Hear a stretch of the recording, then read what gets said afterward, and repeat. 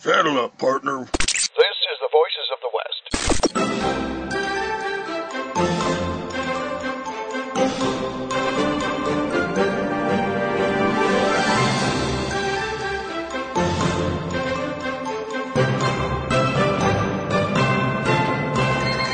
Welcome to Emil Franzi's Voices of the West, dedicated to the principle that America was better off when our TV shows featured cowboys instead of lawyers.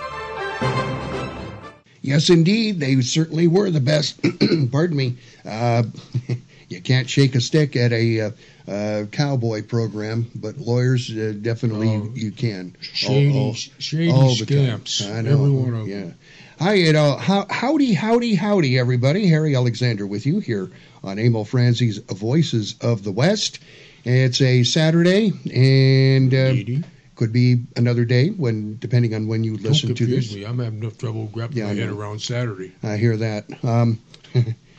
Today's program, we're going to drop back just a shade here. We had and talk about the American Cowboy. And because it's a pretty important type of thing to be talking about, I think. Oh, I do too, because you know what? Yep. Without the cowboy, you wouldn't have had the early phases of the West. I mean, you had the pioneers and stuff, but the guys that really got the West going was the cowboy, because they were supplying meat to the East, and everybody in the East liked to eat. Plus, there was this great stories about these wild, crazy guys that drove those cattle. You know, created the dime novel, and without that, we wouldn't have cowboy movies. There you go. Well, Roy Rogers and whatnot. If you'd like to get involved in the conversation with us about the American Cowboy, here's how you do it. You call 844-908-9378. That's 844-908-WEST. See how convenient that is. It spells it out. If you can spell, or if you can count. That's requiring a lot of our listeners and viewers, you know, to count and spell at the same time. I imagine so. I know I have trouble doing it. So. I farm it out. You subcontract it. Yeah. You can also email us at voicesofthewest@gmail.com.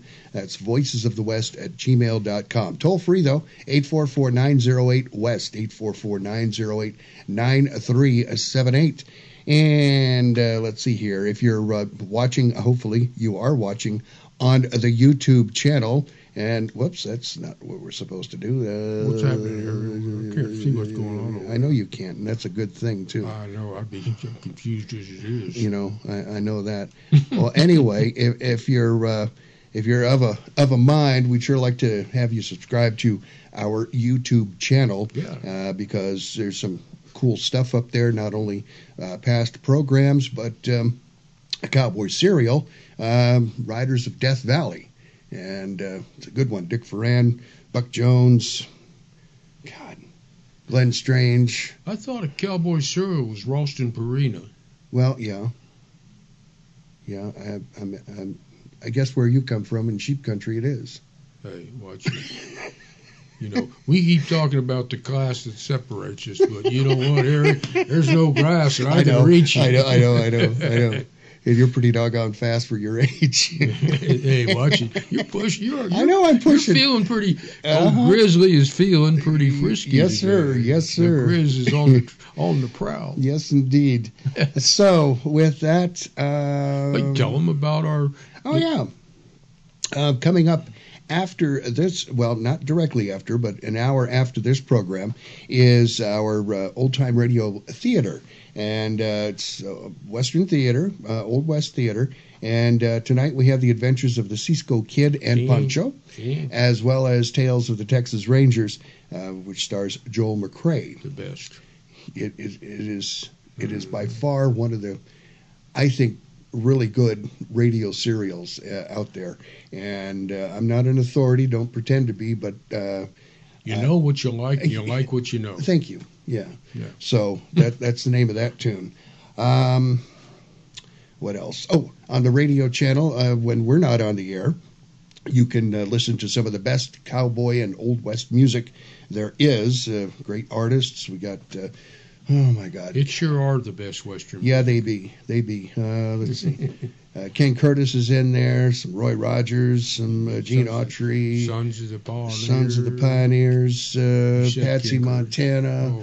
Oh, I mean, you know, be a cowboy sweetheart. Plus, first million record seller. That's right. Plus, we've got contemporary Western music up from folks who have passed on CDs to us from the Western Music Association here. And we need in more. Tucson. Yeah. You keep them cards, letters, and CDs coming. We're more than happy to play your CD. And we want cowboy poets. We want cowboy poetry. Yep. So you know, here's the thing. You know, we sit here and do all the talking, but we want you folks to call in and do some talking too. Questions, comments. You know, if you want to cuss us out, we can take it. Yeah, we can take it. Yeah, we can take it. I can take it, Harry. I don't know about you. I'm pretty thin. I've been cussed out by some pretty good people. I'm pretty thick-skinned now. Well, grizzly bears are. You know, yeah, that's right. Get me 30 years ago, and probably would have. What happened 30 years ago? I'm trying to remember. No, I got married 47 years ago. You just had an anniversary. I didn't did. You? Yes. Yeah. That's good. 47 years to the same woman. You know, this hat's almost as old as your wedding. Mm-hmm. It's a little over 40 years. Yeah. So got it off of a movie. Man, it was 17,652 days. I think it is what it figured out. But who's counting, right? Yeah, when you're having fun. All right, let's get to talking about the cowboy. And as you do that, yes, sir. Oh, we got news, cowboy news. I forgot. Sure, you just stampede like an old grizz. Yeah, like an old grizz. Yeah. Well, first thing I want to bring to you folks' attention. This sounds like a neat thing. I might even try to go down there on Saturday, March 16th. Southern Arizona Transportation Museum presents Silver Spike Jubilee. Ooh. It's a reenactment of the 1880 Southern Pacific arrival in Tucson. Mm-hmm. There'll be period costumes, 4th Cavalry Band, and they are good. That's right here from yes, our they local are. area. Yes, they are. They'll have displays of the original Silver Spike. Nice. And if I go down there and nobody's watching, I might have a Silver Spike. You're going to rip it off, right? No. I just liberate it.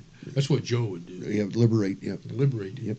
And what else is? Oh, there's a craft show, and there's vendors, so you can go down. Oh, and vintage vehicles for people who like old tin cars. And that's Saturday, the 16th. It starts at 9:30 a.m. Well, and what's happening this weekend? Well, there's the powwow out at Pima College. That's today. And that'll be it probably winding up pretty quick. And of course, the big thing, the book fair. I was out there this morning visiting our friends of the Western Writers of America up at their booth, and then down at the Amigos and Assorted Women's booth. I never can remember the other half of the name. Hombres and well, it's Amigos and something. And Hombres, I think. I think it's Amigos. Well, it's some kind of people and some kind of people. Hawking came up with it, I think. Oh, well, that explains why I can't remember it. But it doesn't involve bacon. Doug was there. I said hello to Johnny and all. Yeah. Oh, I might just, this is the eat your heart out moment.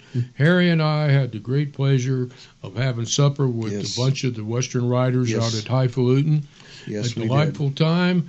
I sat next door to Colin Cutsworth, and we just yacked Western movies all night long. Yeah, and for those who don't remember, we had him and Bill Markley on talking about their book where they each took a different side of various Western figures. And I took the third side. Well, there's always 3 sides to every story. Unless there's 4. Well, then there's 4 sides. Unless there's just one guy and he's bigger and badder than everybody else, then it's just his side. His side of the story, and he's sticking to it. Yeah. And speaking of those guys, I have hot off the press. Good dog. Right here.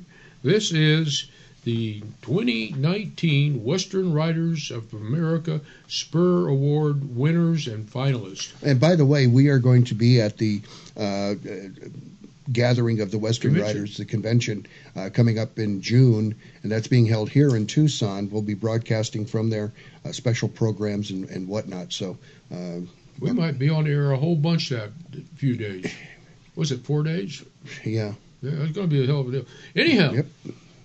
this is a contemporary novel, was won by Susan Henderson, and it was called The Flicker of Old Dreams. The historical novel, River of Porcupines by G.K. Alberg.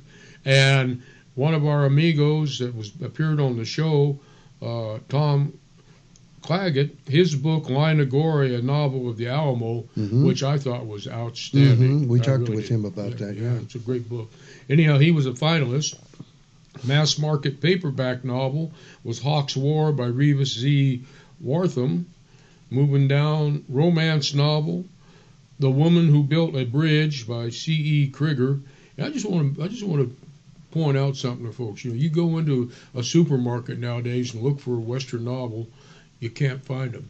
Now you look for a Western novel, romance novel, and there's about 20 of them on the stands. There's something wrong with either the, I think it's with the markets because they're not putting the stuff. Well, they're putting out what's selling, but they're not selling. They're not pushing the Western. Is it in fact selling? Well, it must be if they're putting it out, but whatever. But they are selling, so there is a definite market out there. And hey, Hollywood, maybe some Western movies that are made with a little romance for the ladies, so that we get. If a lady wants to go to the movies, the hubby will follow. Moving on, what do we got here? We got traditional novel, The Return of Kid Cooper by Brad Smith. In biography, White Hat, The Military Career of Captain William Philo Clark by Mark J. Nelson. And also a finalist in that category was our good friend and amigo Michael E. Blake for the cowboy poetry, The American West, and the Making of Theodore Roosevelt. And I tell you what, next week we're going to have Bruce Ash in here, and we're going to be talking about Theodore Roosevelt. So, hey, it's serendipitously. Biography, serendipitously. Yeah. Biography, White Hot. Oh, I did that one. Okay, moving on. Contemporary nonfiction, The Line Becomes a River, Dispatches from the Border by Francisco Cantu, who I believe is a local writer, and he also won first nonfiction book. Historical nonfiction, Native but foreign indigenous immigrants and refugees in the North American borderlands. That sounds too political for me, but who knows. Brendan W. Rensick, and we're about halfway through here. Juvenile fiction, our really good amigo, the man of a million novels, Johnny D. Boggs, and he's got one out, and it is called, where is it? I lost my place here. Where are you, Johnny? Come here. Oh, here we go. Juvenile fiction. Taos Lightning by Johnny D. Boggs. And I know it's going to be good because every book by Boggs is good. Yeah, well, and not only that, but it's Taos. That's right up there in his backyard. Yeah. He knows what he's doing, and he's doing what he knows. There you go. Storytelling. Illustrated children book, Montana for Kids, The Story of Our State. The author, illustrator, Alan Morris Jones. Short fiction. That's short stories. About that big? Sometimes about that big, sometimes about that wide. Anyhow, Buck's Last Ride, Teresa Greenwood. Short nonfiction, that's also like that, but it's two stories. It's, I got you. So just a shade bigger. Not made up. I got you. Yeah, maybe made up a little bit, but we won't talk about that part. Short nonfiction, Art, Agency, and Conservation, conservatism. I can't read without looking here. Well, you want some glasses? Fresh look at, I can't see with him. A fresh look at Albert Bierstedt's vision of the West. And talk about, now there's a fellow that had tremendous influence because his paintings and illustrations of the West made people want to go out and see it because it was just so majestic. And he was just, your everyday German artist that just came over and was a duke or somebody important because he wanted to paint his safari. 6-month hunting trip. Okay. Those are neat. And he loved what he saw and he stayed. Well, it's... how could you not? It's a beautiful thing. Yeah. What we got here? Poem, Prairie Center by John D. Nesbitt. song, this is the Spur Award, The Outside Circle by Mike Blakely and Damon Rogers. And also, Mike was also a finalist for another song, The Ballad of Josiah Wilbarger with, just by him. Okay. But I love that title, The Ballad of Josiah Wilbarger. Yeah. And so we're wrapping it up here. A drama script, The Ridge, or The Rider by Chloe Zhou. I hope it gets made. No award for documentary. First novel winner, that was The River by Starlight by Ellen Mothingham. Okay. And that's it. That's the scoop. We beat everybody to it. Nice. Right and here that, on Voices of the West. That event, the Western Writers Convention here in Tucson, is June. Do you have those dates? Well, it's not on this. No, it's not on there, but you don't know the dates anyway. I don't. Well, I got them at home on my calendar. Okay. I can go home and get them if you want, Harry. Well, I don't know. Can you make it back? I can run a bunch of commercials. Just take over, Harry. I'll be right back. Okay. Well, hey. so much for this issue of Voices of the West. Oh, yeah. Check out in back of Bunker's head there. We've got us a little bit of artwork coming up. And there it is. It's it's not a Remington, but... It's a Wells Fargo photo. Yeah. And I don't know if it's one of the old ones or not, but when you saw the old Wells Fargo commercials for years and years, it was a fellow named Jerry Brown, one of Hollywood's top wagon drivers and stuntmen. And I'm hoping it is Jerry, because he saved my bacon one time. I'll tell you. I might not be here today if it hadn't been for him. Wow. It's a 6-up, so, it's good. Yeah. I'd like to have a 7-up to... Oh, boy. Before we embark on our commercial messages here, I think perhaps what we ought to do is, before we embark on our talk about Cowboys, see, you got me all confused. No, it's not hard. And before... Dazzle them with footwork. Thank you. So before we do that, we'll do our commercial break. Right. That's what I was trying to say, and it finally managed to get out there. So, Harry, let's go to the commercial break. Okay, let's do that. We'll be back with more of Emil Franzi's Voices of the West right after these very important messages. Do not, I repeat, do not go away. When it's shoe day is born, I go riding, yippee-yay. O'er the wide open plains I roam, yippee-oh. Till the sun to the hills goes hiding, yippee-yay. There will always be someone glad when I come home, yippee-yay, yippee-oh. End of day, home we go. For a cowboy has to sing, and a cowboy has to yell. Emil Franzi's Voices of the West. We'll be right back. The Tucson Trap and Skeet Club has served southern Arizona since its original incorporation in 1948. We have a 9,000 square foot clubhouse with a restaurant and lounge, and we're open year-round for all your sporting needs. Wednesday, Saturday, and Sunday from 7:30 a.m. to 1 p.m. Come out and join us at our world-renowned facility located here in the Old Pueblo, Tucson Trap and Skeet Club at 7800 West Old Ajo Highway. For more information, call 883-6426. Can you even imagine switching back to pen and paper to run your business? Every year we become more and more dependent upon our technology. If your network is not set up properly, you're just one click or one email away from losing data critical to your operation. Arizona Computer Guru offers a host of services to prevent and protect you from disaster. From online backup services to email filtering to fully managed network services, Arizona Computer Guru is here to keep your network secure, your data safe, and your budget in the black. To schedule your free consultation, call 304-8300. Tucson Estate Planning, where attorneys Ron Zach and Chanel Schmitz design estate plans to keep you out of court. There are so many people who say they do estate planning. What they're doing is they're just picking up forms. It's not a lot different than just going on and getting your own forms and filling them out. That causes a lot of problems. We know what goes to court. We know what problems come up. Zach and Schmitz, PLC, estate planning attorneys you can trust. 520-664-3420, TucsonEstatePlanning.com.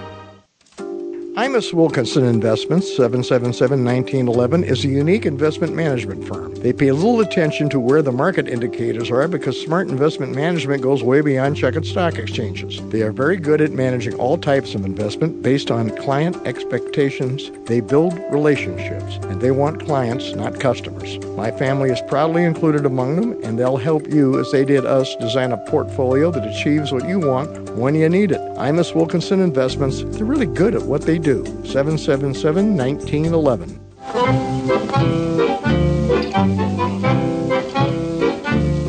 Punchinello, Punchinello, Punchinello, the punchy cow puncher. Oh, he hails from the wide open spaces. He's the pride of the Tenderfoot Trail.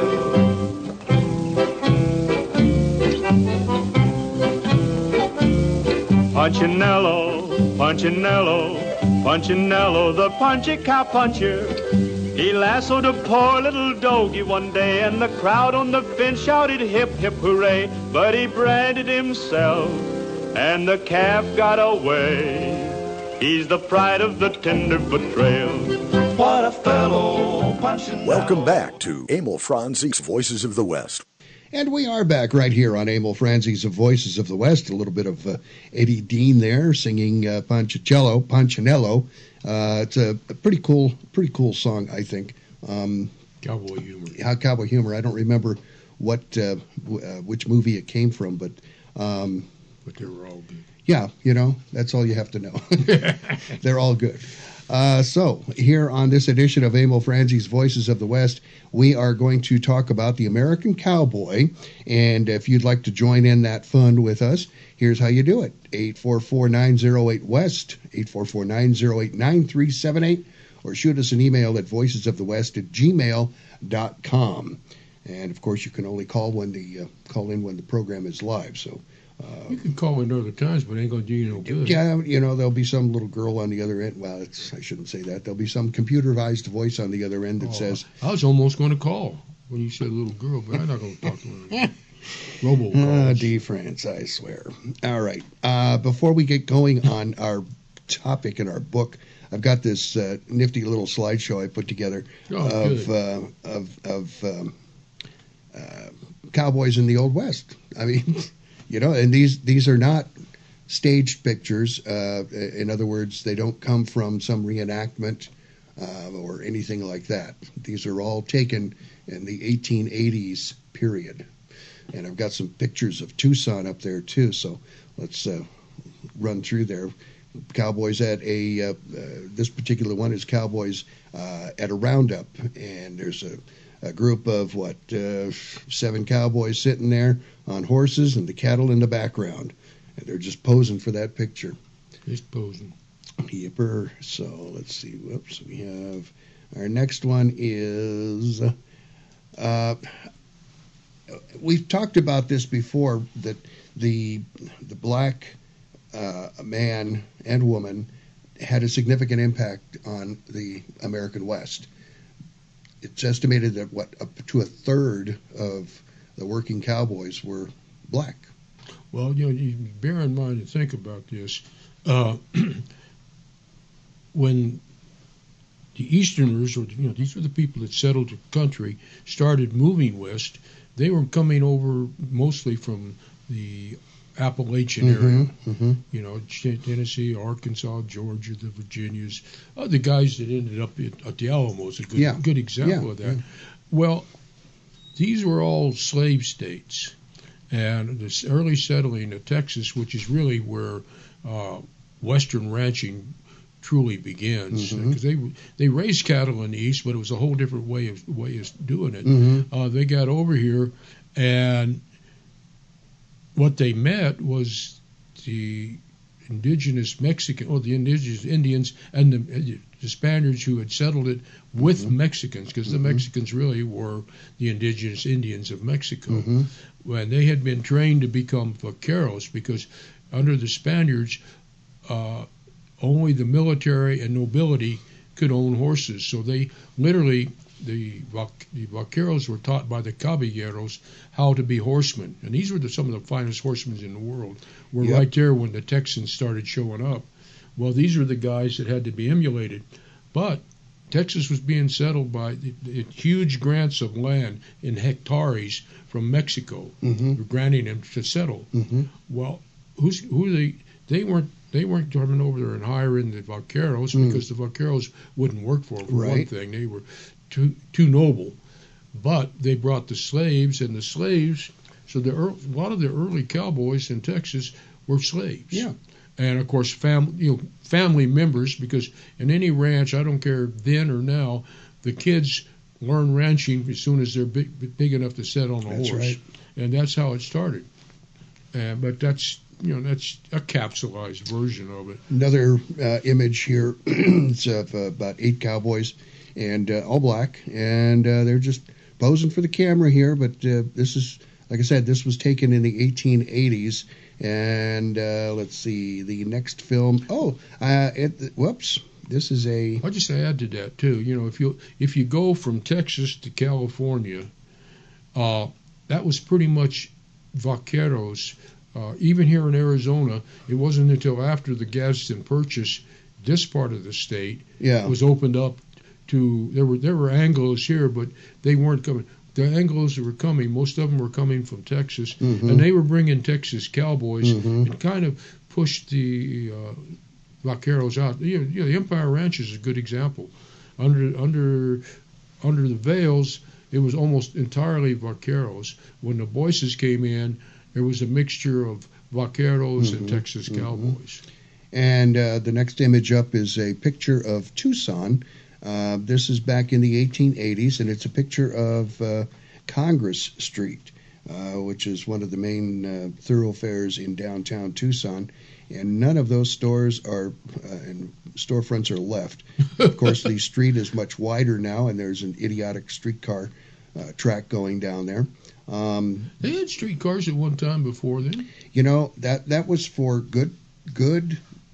No. In those days, it was good. It was good. Yeah. This is not good. This is only for tourists and for, they say, students, and other people will ride it and such. How do you say boondoggle? Yeah, I think that about it. Yeah. And we can thank this guy who ran for governor and is thinking about running for the mayor's chair here in Tucson, Steve Farley. Yeah. Far away, Farley. Yipper. Anyway, that's the political comment for today. Our next picture is maybe we can get some political calling. Yeah. Our next image is showing some settlers heading west. It's a family and a young man, husband, mother, and a very young child, and in their covered wagon, and they've got all whatever possessions they've got with them. So that's how it all worked. Hey. Yes, sir? That's a good segue into Candy Moulton's new book coming out in April. Well, all right. It's the Mormon Handcart Migration. Ah. And it's, because you were talking about this good young family moving west. Here for about a period of 3 or 4 years, and I think about, 30,000 pushing carts across the prairie. We think of the hardships of the covered wagons, and these are like 1,200-mile journeys with pushing or pulling a 2-wheel cart. Would you be able to do that, do you think? Well, heck yeah. I could do it right now today. I'll be back tomorrow. See? Candy did it too as part of her research for the book. She went out and I don't know whether she pushed or pulled. Knowing Candy, if nobody's looking, she might have rode me. No, but she would never cheat. That's an incredible monument or feat to the American West. A lot of these folks they couldn't afford wagons either, so they'd walk. With the wagon train, but they walked. It's like the way they refer to it, LDS or the Mormons. Brigham Young decreed an edict. Come west, push a wagon. It's like, and that you think about it. There's about 200, and this is with about 40,000 people. Only about 200 died, which is pretty amazing. Pretty amazing, and most of those came from getting a late start and getting caught in Wyoming blizzards. We've seen and seen movies and read accounts, historical accounts of folks who took the Oregon Trail, and there were a lot of fatalities on that due to weather, starvation. I just had the strangest thought. Okay. Of course, all my thoughts are strange. Did you imagine? Here's this cart train coming across the prairie. Here comes the Cheyenne up on the ridge. They're going to raid them. Where's the wagons? These people are pushing. Oh, they're crazy. We ain't nothing. We're going to mess with these folks. We're going back. We're going to find us some Yankees up north. No circling the carts, as it were. All right, our next image up is. You can't stampede the livestock. Let's see. Another next image up is a cowboy at the ready. He's the herd is grazing at this point. He's got his rope ready. And what do they call that? Loop? Do you know? You call it a loop? A loop? No, there's another name for the. Oh, it's a rieta. That's it. That's the rope. Okay. And a rieta was really a rawhide braided rope. Well, anyway, he's holding a line. That's the naval parlance. Is that your line about that? Yep, and I'm sticking to it. And atop his horse, just watching to make sure that nobody heads on out where they shouldn't be heading on out. Up next is a picture of. Whoops! Now I screwed that one up. It was a picture what of. What was it? It was Meyer Street in Tucson. And, what a neat street that was. Did you ever see it? I've been to Meyer Street, but I've not. I mean, not in 1880. No, well, yeah, that was again the bugaboo guys down there in the city that run our city and make the decisions for our city. They decided that Meyer Street, which was an all-brick street, it looked like New Orleans. Yeah, it did. It was run down, I grant you, but it looked like New Orleans. It was the coolest, neatest street in downtown Tucson. And in their wisdom, they said, we need to tear that down so we can build La Placita and regenerate downtown Tucson. The fact that was also where the majority of the Hispanic and black population lived, which they wanted out of downtown Tucson. That's why they did it.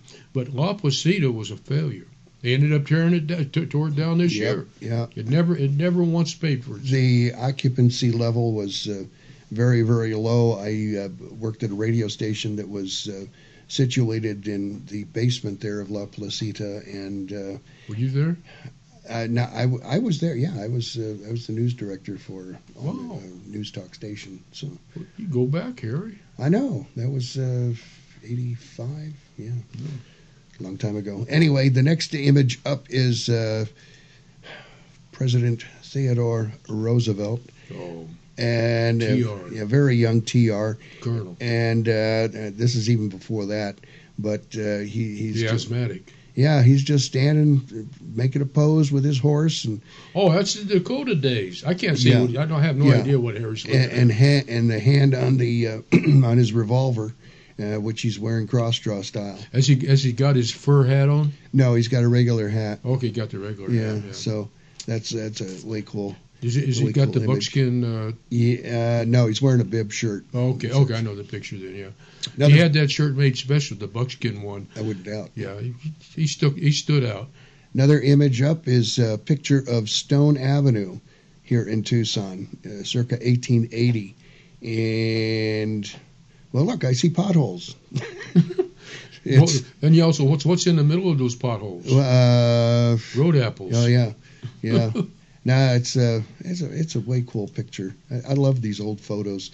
Another image up here is of a pair of cowboys just posing, and they're at a photography studio. I'm starting to take offense at this cowboy posing. Are they posing, or are they just cowboy looking? Yeah, well, they're not posing like this or like this. Okay.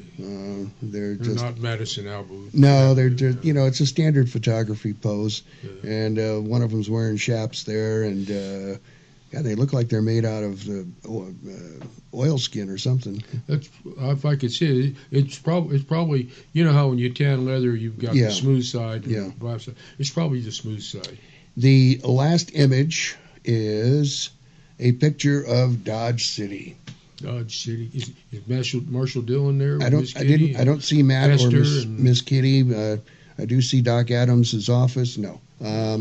This is the real Dodge City, and it was quite the lawless place in its day. In fact, many of us take umbrage at the fact that some in the federal government want to restrict our Second Amendment rights. Well, got news for you, Sparky. Back in those days, a sheriff or a marshal could declare the town gun-free. That's right. And it went.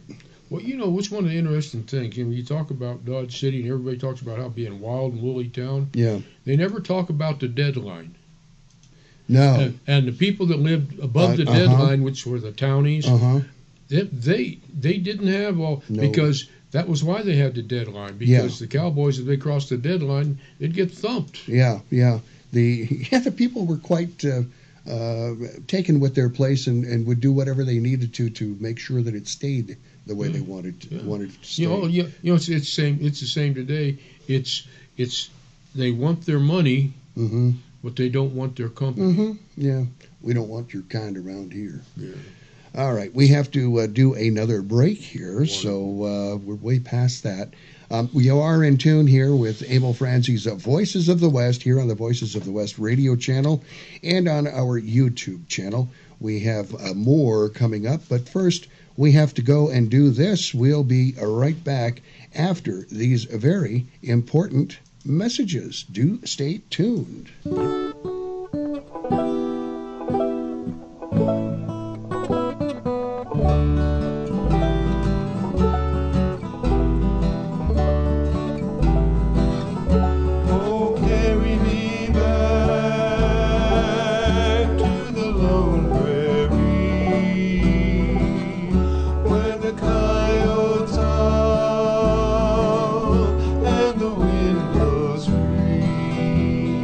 Franzi's Voices of the West. We'll be right back. When looking for a property management company, here are some things you should consider. How long has the company been in business? What types of properties can they manage for you? And does the company give back to the community? Well, your search is over. The Polash Management Company meets and exceeds those considerations. They've been in business in Tucson, Arizona since the 1960s. They manage all types of properties throughout Arizona and elsewhere, from residential to commercial to public sector properties. The Polash Management Company also dedicates its time and resources to numerous community projects, including help funding the drive for the USS Arizona Memorial at the University of Arizona. You also want a property management company that puts you, the customer, first. Contact the Polash Management Company today at polashmanagement.com and ask about the complete package or call 520-795-2100. That's 520-795-2100. The Polash Management Company. Property managers you can trust. Can you even imagine switching back to pen and paper to run your business? Every year we become more and more dependent upon our technology. If your network is not set up properly, you're just one click or one email away from losing data critical to your operation. Arizona Computer Guru offers a host of services to prevent and protect you from disaster. From online backup services to email filtering to fully managed network services, Arizona Computer Guru is here to keep your network secure, your data safe, and your budget in the black. To schedule your free consultation, call 304-8300. Hello, I'm Mr. Red. No doubt you've heard about rescue groups for dogs and cats. But did you know there's a rescue group for horses? That's right, it's called Horse It Around Rescue. Founders Steve Boyce and Teresa Worrell are helping out all those equine victims of neglect and cruelty by giving them a place to restore their health and wellness. And Horse It Around provides a nurturing and natural environment where horses can be horses, so they can be adopted out into forever homes. More than 120 horses, mules, and donkeys have been adopted out, but like everything else, it costs money to run the project. Horse It Around is a 501c3 nonprofit located in southeast Arizona. Your tax-deductible donations to Horse It Around will go a long way so those horses can be horses. Check out the website, horseitaroundrescue.org. Make a difference in a horse's life. That's horseitaroundrescue.org. As we recognize the service of America's men and women in uniform, let's also honor the families who sacrifice so much every day. Military families endure frequent deployments and separations. Wait patiently for their safe return. If you harm's way, then wait patiently for their safe return. If you really want to honor a veteran, look for ways to support their families and thank them for their sacrifices. Go to legion.org/honor-veterans to find out how you can help.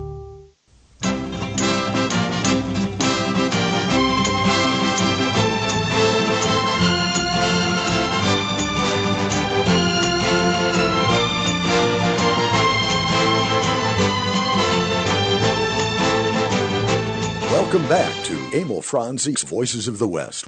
And we are back here on Emil Franzi's Voices of the West. It's a Saturday for us. Who knows what day it is for you? 844-90... yeah, me too. 844-908-9378 if you'd like to get involved in our conversation here about the American Cowboy. Or you can email us at voicesofthewest@gmail.com. And let's see. What's the... let me back up here. Back up. I have to play a High Chaparral theme. Why? Because if I don't, Mr. DeFrance walks off the set. That's right, Sparky. So what season was that, my friend? I haven't got a clue. How many of those how many have you watched? I don't know, because when it was running, I was working, so I never saw them. But now that here in Tucson, they're running 5 days a week at 11 o'clock on 13.3 over-the-air free TV, as opposed to the money-grabbing cables and satellites and all of that. And I've been catching them as much as I can, and I'm still amazed that, well, they were shooting around 20 some odd a year. So I think there's around close to 100 of them were made. I think. I don't know. Nice. I really don't know. Nice. Well, anyway, you were in over 50 of them, somewhere between 45 and 50 episodes of the High Chaparral. So that's why we play that High Chaparral music at the bottom of the hour. I get all teary-eyed every time I hear that. I know. I think of the guys, hanging out at the bunkhouse, and going over to the prop truck and getting a Coke, and the hardships of cowboying in the Old West. Okay. The another little story I probably will regret telling, but I'm going to tell it anyway. You heard the spot there for Horse and Around Rescue, and it opened up with the voice of Mr. Ed. Well, last night my wife and I watched a couple of westerns, and one of the westerns that we happened to watch was Marshal of Amarillo, starring Alan Rocky Lane. Now, Alan Rocky Lane is the voice of Mr. Ed. So when she'd not seen this movie before nor seen him, and so when he finally came on screen, I told her, okay, now just listen to the voice. And she says, okay. And I said, now who does it sound, in fact, like Mr. Ed? Clayton Moore was also in this episode. And he's talking, and she says, I know that voice, too. I said, okay, it's the Lone Ranger. She says, oh, geez, now I've got the Lone Ranger talking to a horse. It went downhill from there, but it was fun. Well, yeah, but you're raising her up right. Right. It's like to my mind, of course, I grew up with it, but it's like not growing up with Alan Rocky Lane and Buck Jones, Roy Rogers, Jawtree, McCrae, all of these guys, the B Cowboys more than the A Cowboys. It was like, it boggles my mind when we're doing a show and about one of these guys, and I'll ask him, hey, you ever hear Paul Fix? And I'll go, Micah on Rifleman? Oh, yeah. If it's not last week and they just, I'm sad. Yeah, it's another tear in the other eye. They just keep on coming. Yeah. So where do we want to go next here on our talk about the American Cowboy? Well, let's see. He was tall in the saddle. Yep. And now, that's an interesting thing too, because in the East at that time, most cattle were worked because it was a small group of cattle. They weren't used to working large herds, and for the most part, they worked them like they did in Europe. That's on foot with long poles, and they would poke them. Now we can flash forward to another part where cowpoke comes in. But when they came out to Texas with this vast open country, you couldn't do that. And you could do it once. Yeah, you could try, because with those Longhorns, they were mean, nasty, and snarly. Yeah. In fact, it was like there's recorded incidents of them coming out of the brush, attacking columns of troops. Oh they didn't take anything from anybody. Yeah, right. And they were foul-tempered, and they could run through the Texas thicket where you couldn't walk through on foot, with a horn span of 6 to 8 feet, and it would sound like a railroad train going by. How they could run through that, it boggles you. Determination, I would suspect. Well, I think they just didn't know any different. Well, yeah, follow the lead cow. But that's the thing is, that these guys came out and they had to learn, again, going back to the vaquero, how to work these kind of cattle in those conditions. But the other thing too is, like, you flash forward now to the end of the trail drive, and they're up in Abilene, Sedalia, Dodge City, and they're loading the cattle on the trains. Well, they'd load them through a chute. Right. That way they could also count them as they did it. And there was guys on each sides of the chute with poles poking them, which is a hangover from that. But that's where the term cowpoke came from. Well, looky there. How about that? I'll bring my own pole. Talk about the author of this particular tome that we are referring to. I don't know much about the author. Well, this is what the author had to say, though. It was an era when a man's word was more binding than a written contract, and when personal industry and integrity were held in higher esteem than shrewdness. There's also a section in there of the accoutrements the cowboy would have, and I think it said something that it's what's an accoutrement? The hanging down things from your belt. Oh, you mean like gear? Yeah. Tack? They called it utilitarian stuff because whatever. Yeah, I know I'm going the big words. Harry, you're throwing that Eastern stuff at me now.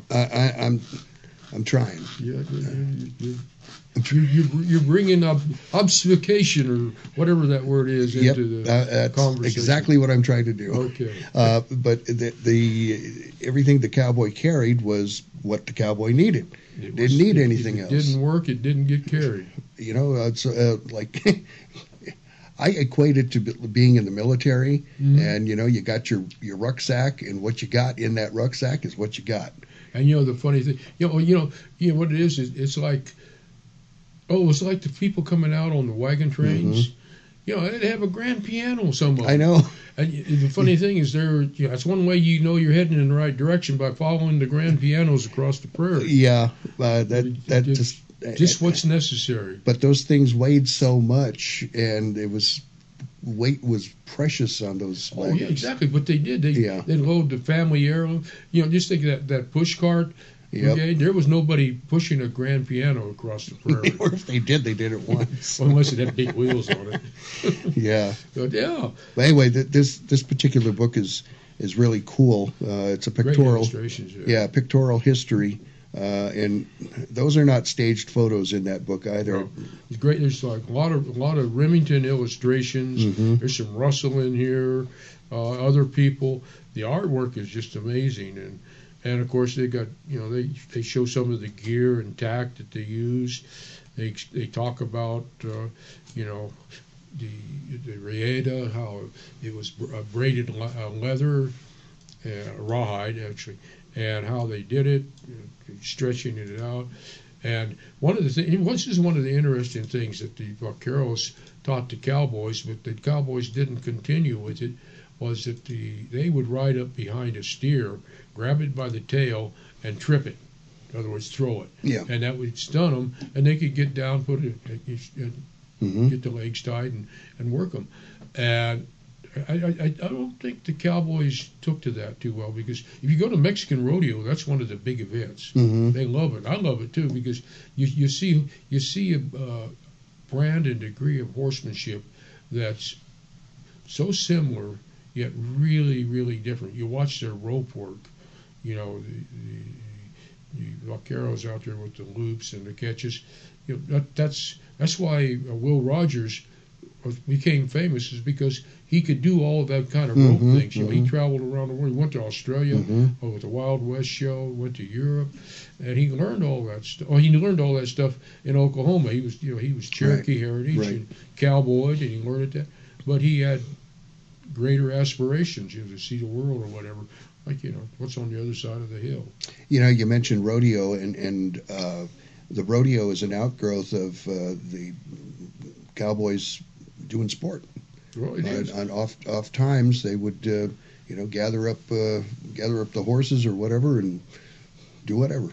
Well, and it's funny too because the rodeo comes basically from the California rodeo, right? Because what it meant to go round, which is what you call it. The different events go rounds, and they would basically what they would do is the different ranches would send their best cowboys, the best ropers, the best saddle bronc rider, whatnot, and they would have a competition. The best rodeos today are the ranch rodeos because they're doing it the old style. You don't have the modern rodeo advance. Yeah, we've been watching the. I'm not sure if these are semifinals, but it's what did he call it? NCRF. Yeah, it's on the Cowboy channel. National Cowboys. Yeah, rodeo finals, National Cowboy Rodeo Finals, and man, it's really interesting and when you watch it, and the guys who are doing the play-by-play give a good demonstration or good explanation of what to look for, in a particular rider and horse, and how the rider controls the horse or bull. I think this is a great example of the cowboy culture. You take like announcers for football, and baseball, and hockey, and soccer. A lot of these guys never played the game. Right. But in rodeo, the guys calling it, I would say almost every one of them has had a rodeo career or experience from the ranch, whatever, and they're bringing a authenticity to what they're doing that you don't find in other sports. Exactly. Yeah, that's exactly right. Hey, we got to do that final break here. So we still have a little bit of time if you want to join us at 844-908-WEST, 844-908-93 and 78. So with that, we will be back with much more of Emil Franzi's Voices of the West right after these particular messages. Do stay tuned. Sergeant Preston of the Northwest Mounted Police with Yukon King, swiftest and strongest lead dog breaking the trail in the relentless pursuit of lawbreakers in the wild days of the Yukon.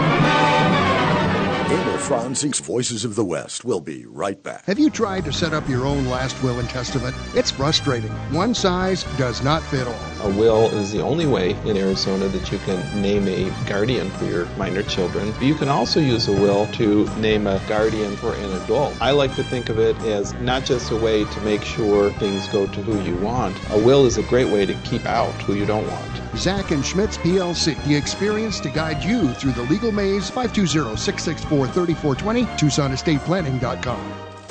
Imus Wilkinson Investments, 777-1911, is a unique investment management firm. They pay little attention to where the market indicators are because smart investment management goes way beyond checkered stock exchanges. They are very good at managing all types of investment based on client expectations. They build relationships, and they want clients, not customers. My family is proudly included among them, and they'll help you, as they did us, design a portfolio that achieves what you want when you need it. Imus Wilkinson Investments, they're really good at what they do. 777-1911. The Tucson Trap and Skeet Club has served southern Arizona since its original incorporation in 1948. We have a 9,000 square foot clubhouse with a restaurant and lounge, and we're open year-round for all your sporting needs. Wednesday, Saturday, and Sunday from 7:30 a.m. to 1 p.m. Come out and join us at our world-renowned facility located here in the Old Pueblo. Tucson Trap and Skeet Club at 7800 West Old Ajo Highway. For more information, call 883-6426. Hi, this is Joe Mantegna. Every time my Uncle Willie tells me about his service in Patton's Third Army in World War II, I'm reminded of what we owe the U.S. Army. 14 generations of American soldiers who have courageously defended our nation. Their stories represent the best of America and should never be forgotten. Join me to help build the National Museum of the United States Army, a long overdue tribute to all American soldiers. To learn more, visit armyhistory.org. Too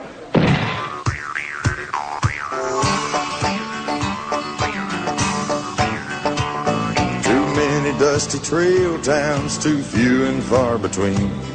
Tired saloons and sawdust-covered floors. Too many one more showdowns and aces over queens. Winning's just a way of keeping a score. My old pappy always told me your fate is in your hands.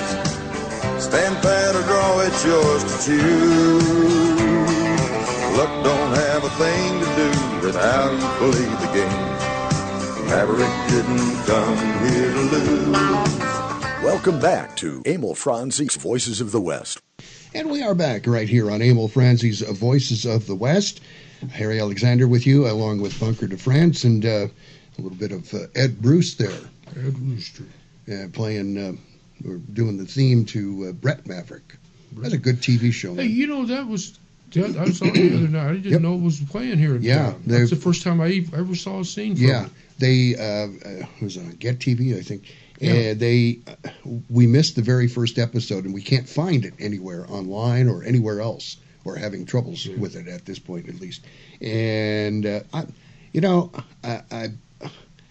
loved it when Garner brought the Maverick character back, and I mean it's good. It's the same kinds of stories, and it's Maverick, for God's sake.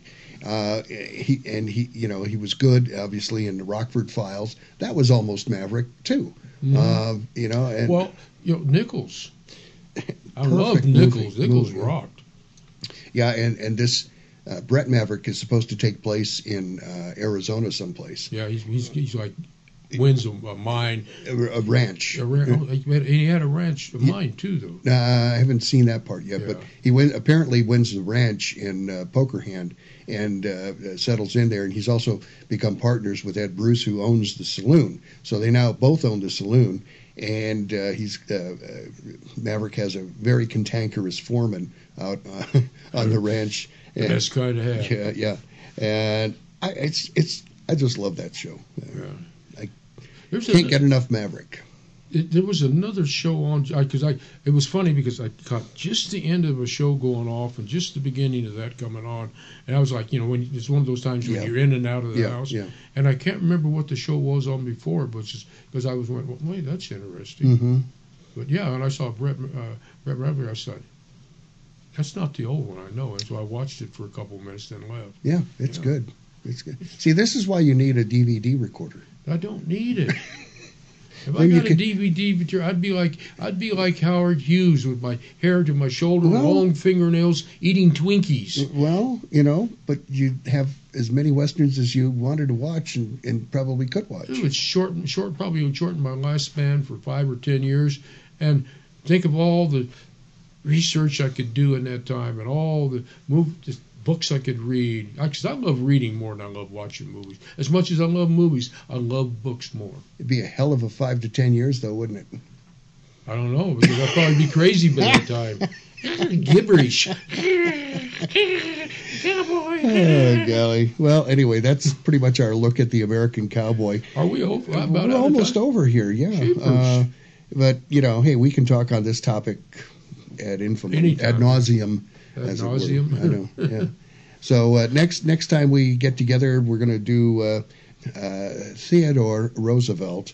We'll have a guy. Don't call him Teddy. He didn't like being called Teddy. We'll have a guy on the show who loves Theodore Roosevelt, and it's not Michael F. Blake, although he loves him too.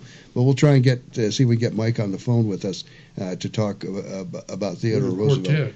Yeah, but our guest next week will be Bruce Ash, who also does a radio program on a competing radio station, which is fine. We can say it. It's KBOI. He's producing or doing the old Inside Track show Which was Emil Franzi. Which was Emil Franzi. So, with that, we are plumb out of time. We thank you so much for watching and listening to the show, and hope that you'll be back with us next time. Did we say anything that made sense? No. Oh, good. That's a good show. That's a good show.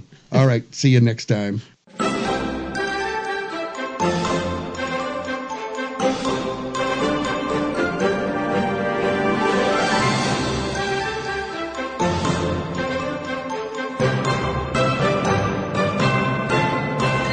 Thanks for listening to Emil Franzi's Voices of the West.